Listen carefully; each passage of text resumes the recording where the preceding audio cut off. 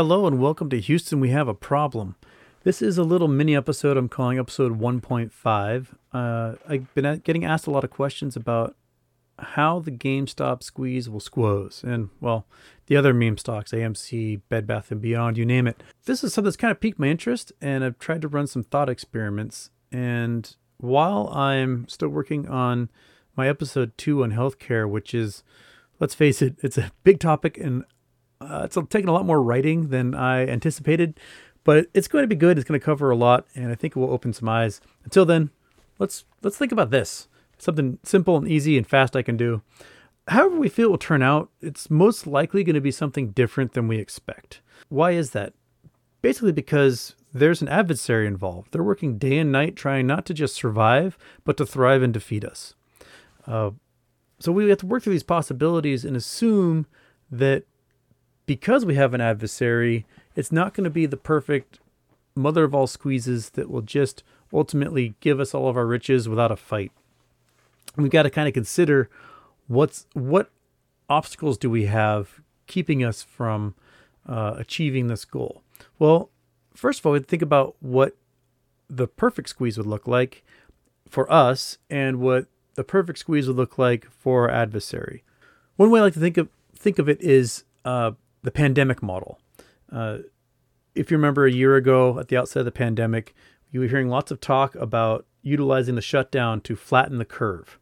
And what was meant by this was they wanted us to slow the transmission of the disease over a longer period of time to reduce the deaths and limit overwhelming the hospitals with lots of cases. And if we hadn't shut down, we would have gotten this maximum pain curve, this curve that just rocketed up as tens of thousands, hundreds of thousands, and millions of people a day were getting infected.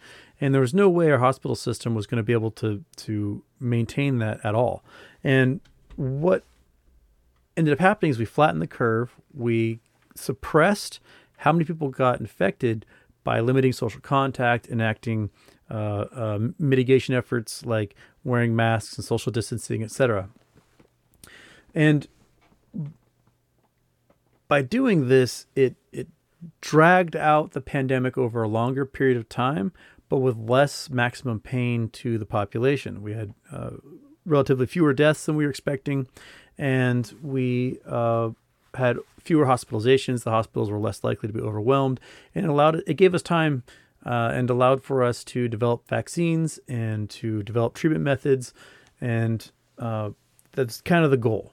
Well, our goal with this squeeze is we want maximum pain for the hedge funds. And that means we want a really, really, really sharp spike with dozens of margin calls happening every single day during the squeeze, and more hedge funds going under and being liquidated and forced to buy back the stock we purchased. And it'll make the squeeze relatively shorter, make the price higher, and the volumes insane. So what the hedge funds want is they want to be able to drag this out over weeks or months so that, a hedge fund might get margin called here, one might get margin called there. And so rather than it taking 10, 14 days for the entire squeeze to happen, it can take 3 months or a year for the squeeze to happen. And that way the volumes stay relatively low. The prices kind of have a lower ceiling, and the hedge funds have a greater chance of surviving in the long term. We want to ensure this doesn't happen. Basically, we want that maximum pain, really high spike, relatively short squeeze with a high price and huge volumes. Okay, so the other question people have is, what happens if the government steps in? Well, then the government can do whatever it wants if it steps in. We are limited in our ability to address that, but there are a few things working against the government stepping in. So let's say the government is a total buzzkill and they stop trading and they end up negotiating some sort of settlement price for our shares in order for the clearinghouses to balance their books. Yeah, it's going to suck. It will. But that settlement price will be for more than what we paid for it. So, in the end, we will come out positive. The problem is that this could cause international investment in the United States to dry up. And the United States government cannot afford to have foreign investment be reallocated to safer, more regulated markets. The U.S. government depends upon having a well-regulated market to entice these investors into a relatively safe, large economy. And by halting trading and negotiating a settlement price, they're going to piss off a lot of international investors who bought into this market specifically because there was the potential for a really massive short squeeze. And the short squeeze is part of the market. It should be expected.